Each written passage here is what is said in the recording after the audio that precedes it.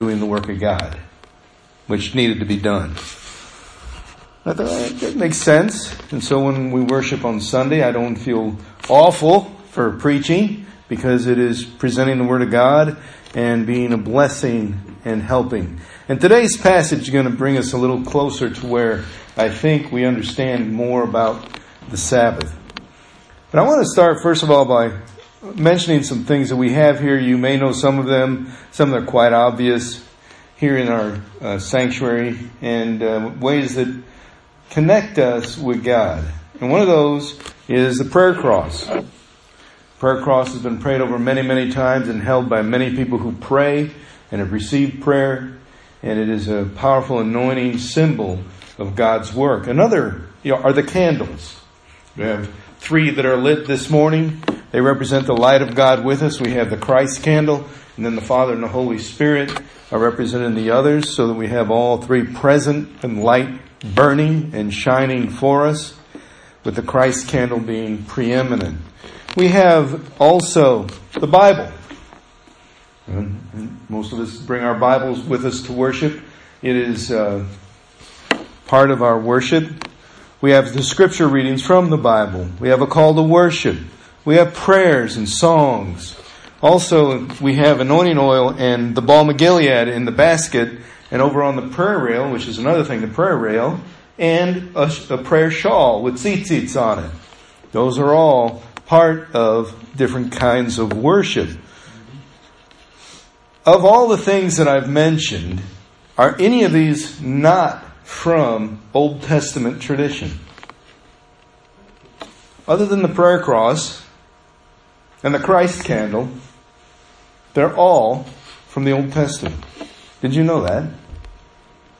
That people prayed, sang songs, worshiped God, read out of the scriptures, including Jeremiah, as I did this morning, and other symbols of the faith, much as we do. Of course they prayed. Of course they sang. Of course they lit candles and used anointing oil.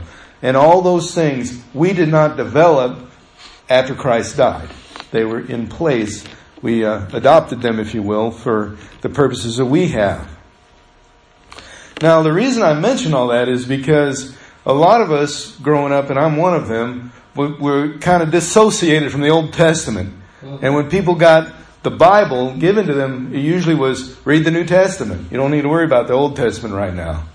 And that happens a lot. As we've been preparing, as most of you know, on the 22nd, my wife and I and Rick and several other people are going to Israel for a couple of weeks. I've been reading the Old Testament and trying to learn Israelite traditions and Jewish customs and things like that over the last several months. And as I began to read that, I realized there might be more to worship and prayer and other things that the Old Testament could teach me other than the things we can see right now. One of those things that happened was the prayer shawl. And that has become a very powerful form of prayer for me. The Old Testament talks about it. I didn't even know what it looked like 3 months ago, let alone how to use it. And I still won't say that I'm perfect at it, but I will say I practice. Hopefully practice makes better. And as I began to read all this, a thought went through my mind. What else is there that I have overlooked because I overlooked a lot of the Old Testament as valuable for worship? And then I paused on today's passage. Been reading a lot. I've talked about the Sabbath in the past and the rest on the Sabbath. I didn't really understand a whole lot more than the basics.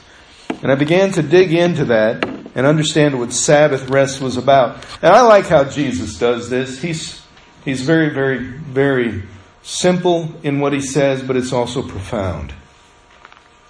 You see, he's with the man with the withered hand, and it just so happens that he's entering into a synagogue on the Sabbath day. And he's teaching. He did this often. That's why he was called a rabbi, because he would teach, and he was in the synagogue teaching.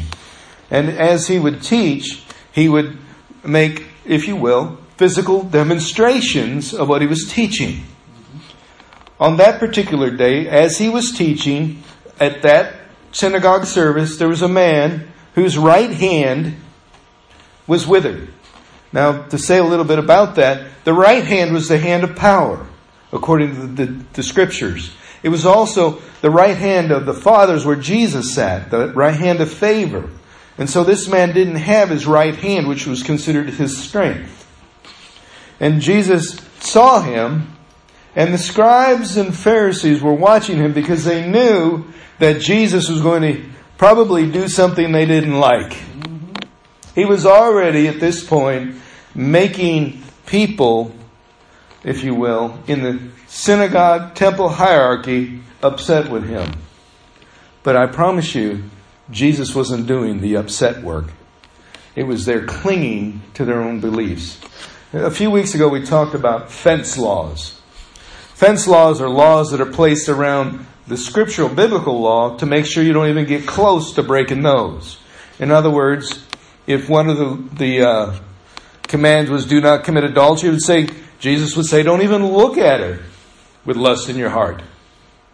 It wasn't one of the commands to don't look at her. It was do not commit adultery. So they're saying let's even stay further away from getting close to breaking that by making the wall around that law bigger so we won't even come close to violating the law. And as I mentioned in that message, there's over 300 to 500,000 fence laws that they have. I would think that you would almost feel like you're in a straitjacket or constricted to do anything without fear of breaking some sort of fence law that you didn't know or that you might have known but you weren't sure how to apply it. And all you think about is, am I making a mistake? Am I going to be in trouble? All these things, rather than, am I worshiping God? It's true that if you're burdened by too many laws and regulations and restrictions, you're going to feel like you can't do anything. You're going to feel hemmed in.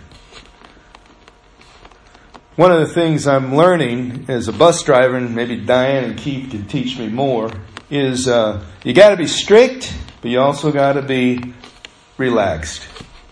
In other words, you can't find everything wrong. Just some big things, and let them have their life as well. And could you imagine if each thing that they did that was a problem, I called them out on, I would never be watching the road. Because they're always doing something along the 10 bus rules, which is what we have, the 10 bus commandments, that they're not supposed to do. There'd be someone breaking one of those about every second on the bus. And I'm not picking on all of them. So I'm going to pick one or two to let them know I'm watching, but I'm not strict on everything or else they'll feel handcuffed. Well, I can't even breathe on this bus and you get mad. And that's kind of like what these fence laws did and have done in the Israelite community. They feel like everything is being so watched and they're so restricted that all it is about being religious rather than in a relationship. If your relationship with God is about rules of what you can and cannot do, that's not a relationship, is it? I don't know about you, but I don't want to have a friendship with someone where it's based on, well, you can't do this, you can't do that, you can't do that. But you can be a friend with me, but don't do this, this, or this. And you got 300,000 things you can't do in the friendship. Most of your time be spent learning what you can't do rather than enjoying the friendship, wouldn't it? Almost not worth the effort. Unfortunately, we get bogged down in some of this stuff on our own, and we don't even understand it. And Jesus was talking to a crowd that did not have 300 to 500,000 fence laws. They only had several thousand of them at that time. And one of those laws, which was a Sabbath law, was don't do any work on the Sabbath. Now the fence laws described what work was because God never said what work was. So they said if you did anything or made someone work, you were violating the Sabbath. And you say, what do you mean? Well, if your Sabbath day, you go to a restaurant and someone serves you, you made them work. Therefore, you violated the Sabbath because you made them work. Now, isn't that almost too much? I call that overkill because how else are you going to eat on a Sunday if that's your Sabbath? Go out to eat and you go, wait a minute, I can't go out to eat. Well, I can't go home and cook. What am I supposed to do? I'm handcuffed. I can't do anything to enjoy the day God gave for me to enjoy His presence. And it's interesting because we get so fenced in by those fence laws that we don't even know they're existing anymore. We just live by them. Now, that's what I'm saying. That's the kind of people Jesus was talking to, that everything that you did, whether it was to move a box, to carry a load from one place to another, that was considered work. And so the scribes and Pharisees watched Jesus to see if he'd do any work. They didn't like him, because they wanted to find an accusation. And he knew their thoughts. Jesus was like that. He knew what they were thinking. And he said to the man with the withered hand, "Rise up." You ever heard that before? Mm-hmm. Rise up. Amen. Rise up and stand right here. Well, that's work. Getting up and rising up. Isn't that work? Well, we don't know. Maybe. He's just asking, wait a minute. No, I think you can stand up on the Sabbath. So now they're starting to debate. Did he just make the man do work? Did he make him rise up and stand here? Was that work, a command? So now they're wondering, even something as mundane as that sentence, whether or not Jesus has violated the Sabbath by asking the man to stand up and to come to where he is. I'm telling you, it's that bad. But it got worse. And Jesus looked at them and he said, "I ask you just one thing. Is it lawful on the Sabbath to do good or to do evil? To save life or to kill?" That's what he asked them. They did not answer him. In other passages that talk about this healing, it says that they were angry at Jesus. Mm-hmm. And Jesus was angry with them because they would not answer about the Sabbath. Mm-hmm. They would not hear the reason God asked us to have Sabbath. To rest and enjoy the presence of God, family, and creation. To enjoy your life that day without working to make yourself feel obligated. But what did they do? They stuck obligations on everybody rather than making a day of rest and freedom and peace and joy. It was supposed to be, according to the way it was set up, a day where you get together with family, you eat joyfully, you sing, you be together as family and do family things together to get away from the workaday world. That was God's intent, to bring you back centered to what matters to you and to remember that God gave that to you. To reflect on all that you had, including your family, and thank God for them and ask for continued blessing on all of it. To pray together, to laugh together. And what are they doing? They're making it about what you have to do and what you can't do, rather than seeing the heart and the spirit of the law. And Jesus says, what's better, to do good or bad? Is it lawful to do good? Well, it is lawful to do good because they allow the rabbis to teach, which was considered good.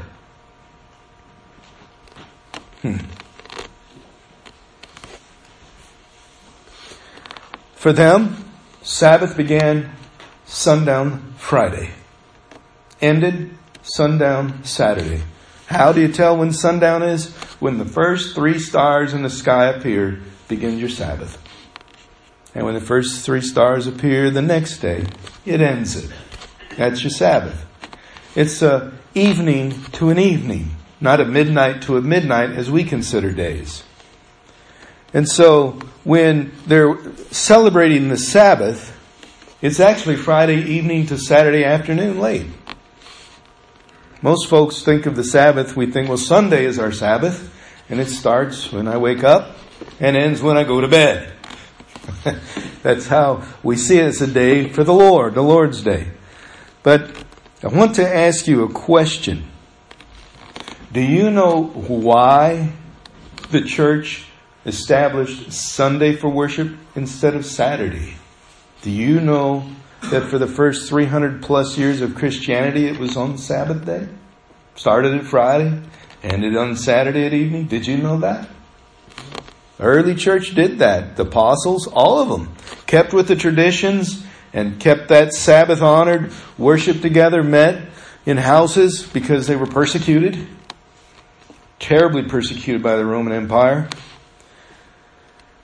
So when I was growing up, I was curious about this because, the law said remember the Sabbath day, and someone told me, well, Sabbath day is Saturday. I said, no, it's not, it's Sunday. And we had an argument, so I asked my dad. My dad was a pastor, and he was my pastor, so I asked him, I said, Dad, we worship church on Sunday and Sabbath is Saturday. Why is that? And my dad said, son, we're not Jews. We're Christians. Christians worship on Sunday. And that's the end of the conversation. Never explained it. If you'd have explained it to me, I would have understood a little bit more. But what he said to me in what I heard was the Old Testament stuff, that's irrelevant. Don't need to worry about that. Jesus fulfilled that law. It's not important. It's not applicable to you. The New Testament made a clean break for us. But let me tell you something, how this Sabbath was switched. Constantine was calling forth Christianity to be the national religion in the 300s. At this time, the Jews were under Roman persecution, murdering, etc., anti-Semitic, and they wanted to set a day that was not going to make people think that they were connected to the Jewish faith. And since Sunday was the sun's day, for the sun in the sky, sun day, then he thought, that would be a great day to celebrate it. We'll do that day. Starting in the morning, ending in the evening, at the end of the day. That day. Not Saturday evening to Sunday evening, but Sunday morning through Sunday night. That's our holy day. We'll do worship that day because we do not want any part of the Jewish tradition. And the church council met that century and made it so. And it got worse. Inquisition came out over the Jewish anti-Semitic feelings. And did you know Martin Luther, who began the Protestant Reformation, was anti-Semitic? Did you know he was in favor of them being all brutally murdered? And said, if I could, I would do it myself. And I thank those who will. To get rid of that scum is basically what he called the Jews. Martin Luther, founder of the Lutheran Church. Did you know that? Anti-Semitism is why we worship on Sunday. But is it possible, and this is a question I ask myself, am I missing a blessing by not doing it Friday to Saturday? Am I missing something that's in the command that might actually bless my family and life by observing it that way? Ever thought that question? Do you think, like I was taught, Jesus fulfilled that, so you don't have to follow those rules? One fellow said it like this. Yes, we're under grace and not under the law, but two things about that. The first thing is this, that under the law means man's law. The fence laws don't apply. That's when Paul said you're not under law, you're under grace. That's what he was talking about. The fence laws that man had put in place and tradition rather than God. And when it says that the law was fulfilled in Christ and people say, well, you don't have to keep it anymore. The simple question he asked was, does that mean it's all right to murder? All right to steal? That means you can do it because you're not under that law? Or do you think maybe those things still are good and powerful and proper for ways of relating with each other and with God? When Jesus was asked, what is the most important commandment of all? And he gave the Shema, the Mishnah. Hear, O Israel, the Lord thy God is one. And thou shalt have no other God before him. He is the only God. You shall worship him only. And the second, like unto it, Jesus said, that you shall love your neighbor as you love yourself. Mm-hmm. Upon those two commands hang all the rest of all the laws. Love God, love others. Everything else falls under that. If you're doing that, you're doing the other. Now, let me ask you a question. If it says love God, love others, where does it say in there, don't do something? It doesn't. It's a way to fulfill the command is to do something. Wait a minute. God says we can't work on the Sabbath. It doesn't say that. It says to honor God on your Sabbath. Don't perform work on that day. Honor God that day by resting. It says, here's the things you're doing. And when you're doing those things, you're not working. But people wanted to take don't work and say, don't do anything. Don't move a finger. Don't walk more than a city block or however far they would eventually decide the law would be good. All this to burden society so they couldn't enjoy God. So they couldn't love God. They could only not do things. I'm not going to handcuff you this morning with that. Hopefully this morning I can help you take those off yourself. Because no one put them on you except for tradition and reason and other people's expectations. What God expected for you to do is you honor the Sabbath by what Jesus told this crowd. I cannot tell you anything other than to say this. It's lawful to do good. It's lawful to preserve life. How else would you honor God and love others but by doing that in the name of Jesus? To do that. To seek opportunity to bless others. To praise God. To do those things intentionally because you have a relationship with God through Jesus Christ. You're part of the family. To do it. I have always said this about folks struggling with recovery and trying to get into recovery, addictions and things like that, that the goal of recovery is not to quit something. Never has been. Because how do you not do something? What are you doing? Well, I'm not doing that. But what are you doing? Not that. But what are you doing? Well, I'm not doing that. You can't not do something. You can only do something. Right? You can't not do it. You can only do it. So, if the goal of not doing something is your task, you're in trouble. Because in the goal of life with God and the goal of recovery, in any facet of our life, is to do something that matters. To be productive. To make a difference. To make a change. And let God make a change through you.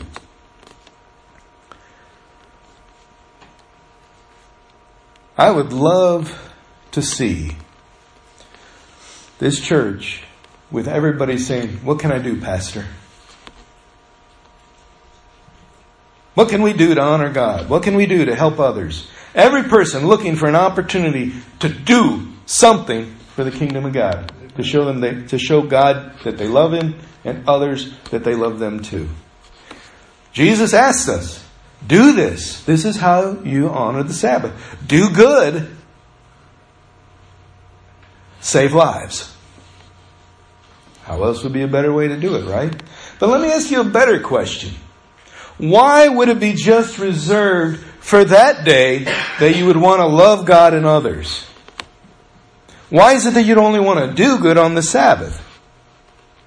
And why is it that you wouldn't want to do it every day? Now you're beginning to see where Jesus was going with this, right? Why in the world would you ever want to do evil any day? Why would you ever want to destroy someone or tear them down rather than build them up and encourage them any single day? Now you understand that what Jesus said kind of gets lost in the translation through the years and the filters, and we miss it. People have extreme views about the Sabbath. I've heard people say that's not applicable, like my dad said. Not applicable. I think my dad was a little bit anti-Semitic. But I know for sure he didn't ever teach me about it. And never said, son, I've studied this. I've read this. This is why it happened. The Creed and the Council of Nicaea and in the 300s. decided that this is how it's going to be. When they set the canon for the Bible, I guess maybe he thought that I didn't need to know the answer, just his opinion, that he wasn't a Jew. I don't know. But I wanted to tell you something. That ignorance can destroy somebody. If you don't know it, you can't understand it. Some people say, well, the Sabbath, that's the Old Testament view. That's not New Testament. That's not quite anti-Semitic, but it's like, well, the Old Testament, I got the New Testament. The Gideons didn't give me the Old Testament. But that's what people used to say. Psalms, Proverbs, and New Testament's all I need. Don't need any of that other stuff. That's all laws anyway. Some people still think that way. Do you? Some people say, the Sunday is the Sabbath. That's what I've grown with. That's what I'm going to live with. And the Bible says, do not observe Sabbaths, festivals, or food, and make people bound by those things. It's what it says. So Sunday is my Sabbath, and I'm not going to debate it. But is it true then that other days you can be a scoundrel and just be good on Sunday? I'm going to honor God today, but the rest, no. I'm going to praise God on Sunday, and Monday through Saturday, you just might as well forget that. I'm going to apologize for what I'm about to do next week on Sunday and ask for forgiveness ahead of time and not permission. Some people look at it like that. Some people say you must honor it. It's extreme. You must. You can't work, can't go to a job. There are people who observe this. Up until a few years ago when I was in college, all the stores in Missouri were closed on Sunday. I lived near Belleville, Illinois, and they had St. Clair Square there Monday through Saturday. It was fairly busy, but on Sunday everybody came 15 minutes from St. Louis and shopped there. If you went there on a Sunday, you would be lucky to find a parking spot, let alone room to breathe or air. Because everybody came from Missouri, where it wasn't allowed to shop on Sundays, stores to be open, to shop in Illinois where it was. It used to be like that a lot of places where everything was closed on Sunday. Rolled the sidewalks up at 5 o'clock on Saturday and didn't unroll until 8 o'clock Monday morning. Not like that now. But that's because Missouri had the Sabbath law. That's what they called it, the Sabbath law. They repealed that. And now, of course, you can buy on Sunday because they didn't want their tax dollars going to Illinois. And that's what they did several years ago. So you can shop in Missouri on Sunday now. But understand that thinking was, we must honor this and respect it because this is what we must do, is honor the Sabbath. And you'll see people today, even now, from 5 o'clock or so on Friday to that time on Saturday, will honor it. Without question, because that's what they're supposed to do. But the question for me has always been, and what would God say? What would He ask me? Would He tell me, well, you must observe this time or you must observe that time? And what would He tell you? When Jesus taught about the Sabbath, He said, do good. Save life. And I'm thinking, that should be every day. We should sing hymns and praise God. That should be every day. You should take time to pray and with family. That should be every day. But you can't make it a law and it be freedom and joy. And so God set aside one day of the week to be with your family and to celebrate and honor. But did you know on the flip side of that, He said you got to work 6.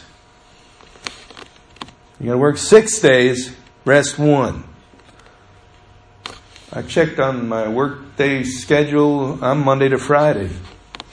I got 5 days and I'm off on the weekends from the school. But it says work 6, rest 1. So, do we work 6, rest 1? Or do we go, no, we work 5, rest 2. The weekend after all. How do we do it? And why? We don't know. It's just what we do. We never think about it because everything that has been handed down, we don't know why it is that way. We just do it. Because it's tradition and man's rules. It did not say 8 to 5 in the Scripture. Monday to Friday was ideal work week. It didn't say that. It came from somewhere else. And it wasn't Scripture. It was from a man or men or a group of people who decided that that would be the proper work week. Do you adhere to it because others do? Or do you adhere to it because it's supposed to be that way? Or do you know? Now you say, well, why aren't you just nitpicking? I'm not nitpicking. Why do you do what you do? Do you do it to honor God, or do you do it because that's what you're supposed to do? Do you do it out of joy and freedom, or you do it because you feel a burden and an obligation? When you live your life, are you living out there going, I wonder if God's going to shoot me dead because I didn't do that? Looking for lightning to strike me? Or are you going through life saying, God, thank you for this day. I praise you. Show me a way you can use me today, regardless of the day it is, and I'll honor you and love others while I'm doing it.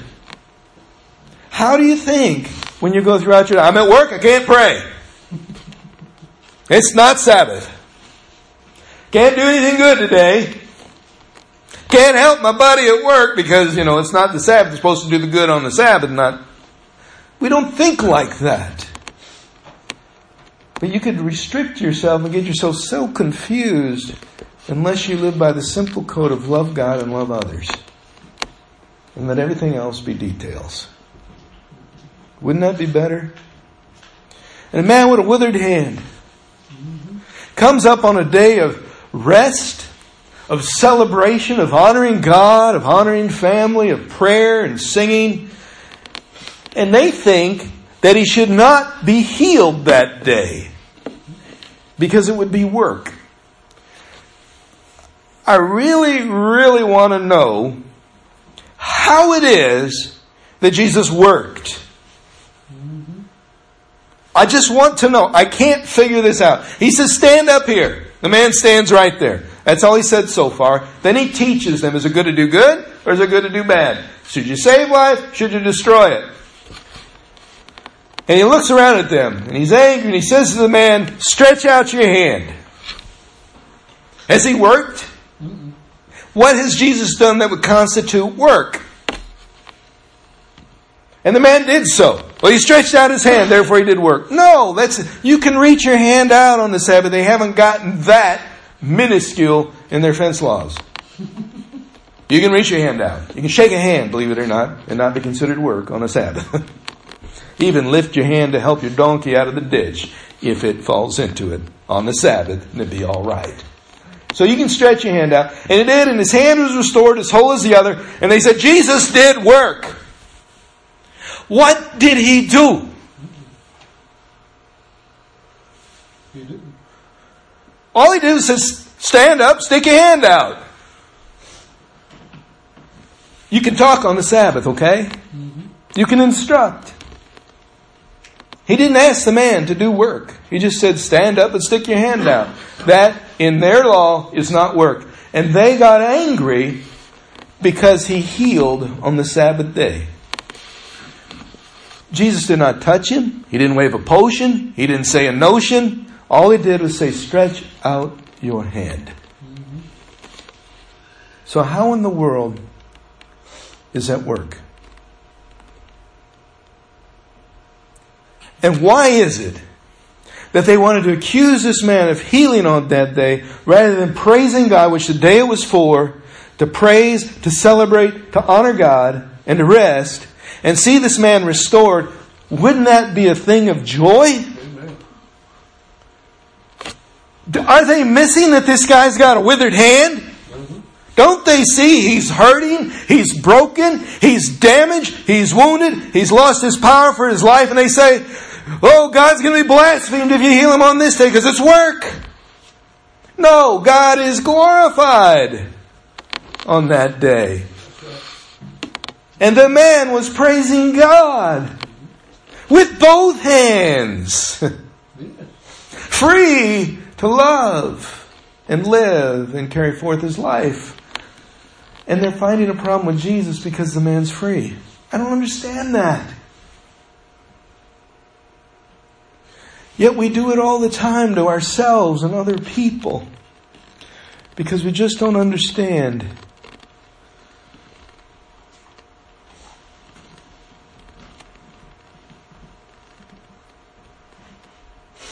And we nitpick, find fault rather than honor. others and esteem them. We don't act out of grace. And here's what Jesus said to that man. I believe He's saying to you and me. Rise up and stand on your feet and stretch out your hand. And if someone grabs a hold of it, shake it. If they're down on the ground and they grab a hold of it, lift them up. All you're doing is offering your hand. A hand to help, to love, to bless. And in so doing, you're doing good, preserving life, loving others, loving God. And you've honored Sabbath.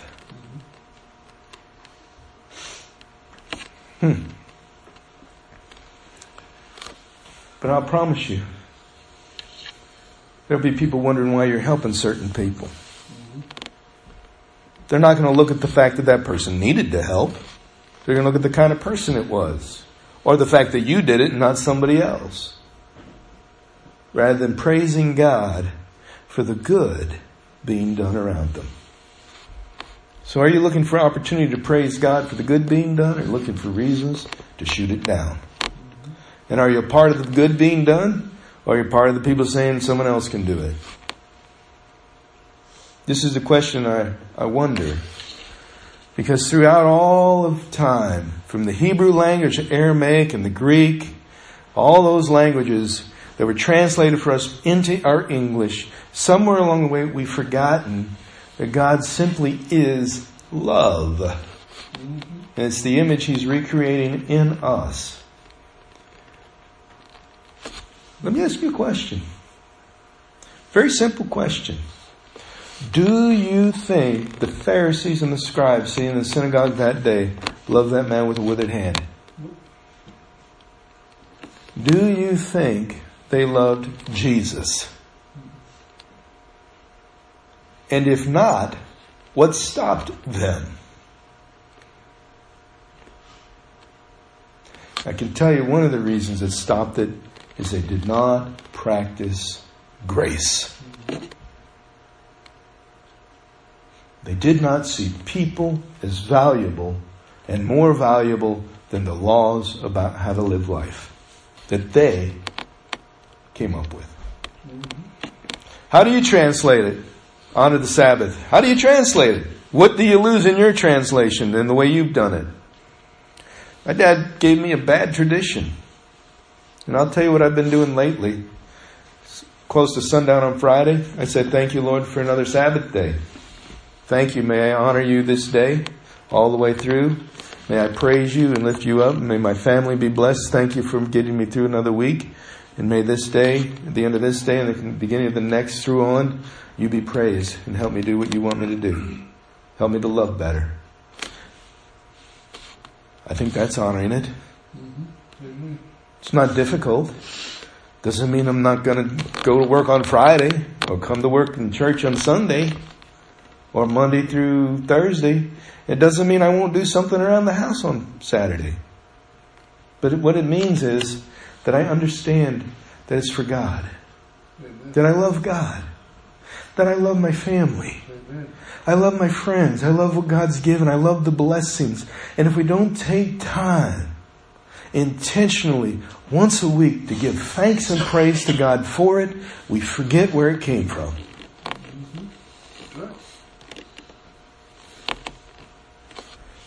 Folks, I don't know about you, but if I saw another healing in this sanctuary on a Sunday morning, I'm not going to go, you should have been here yesterday. I'm going to say, look what God's doing here. Praise God. They didn't. They crucified Jesus rather than praise God.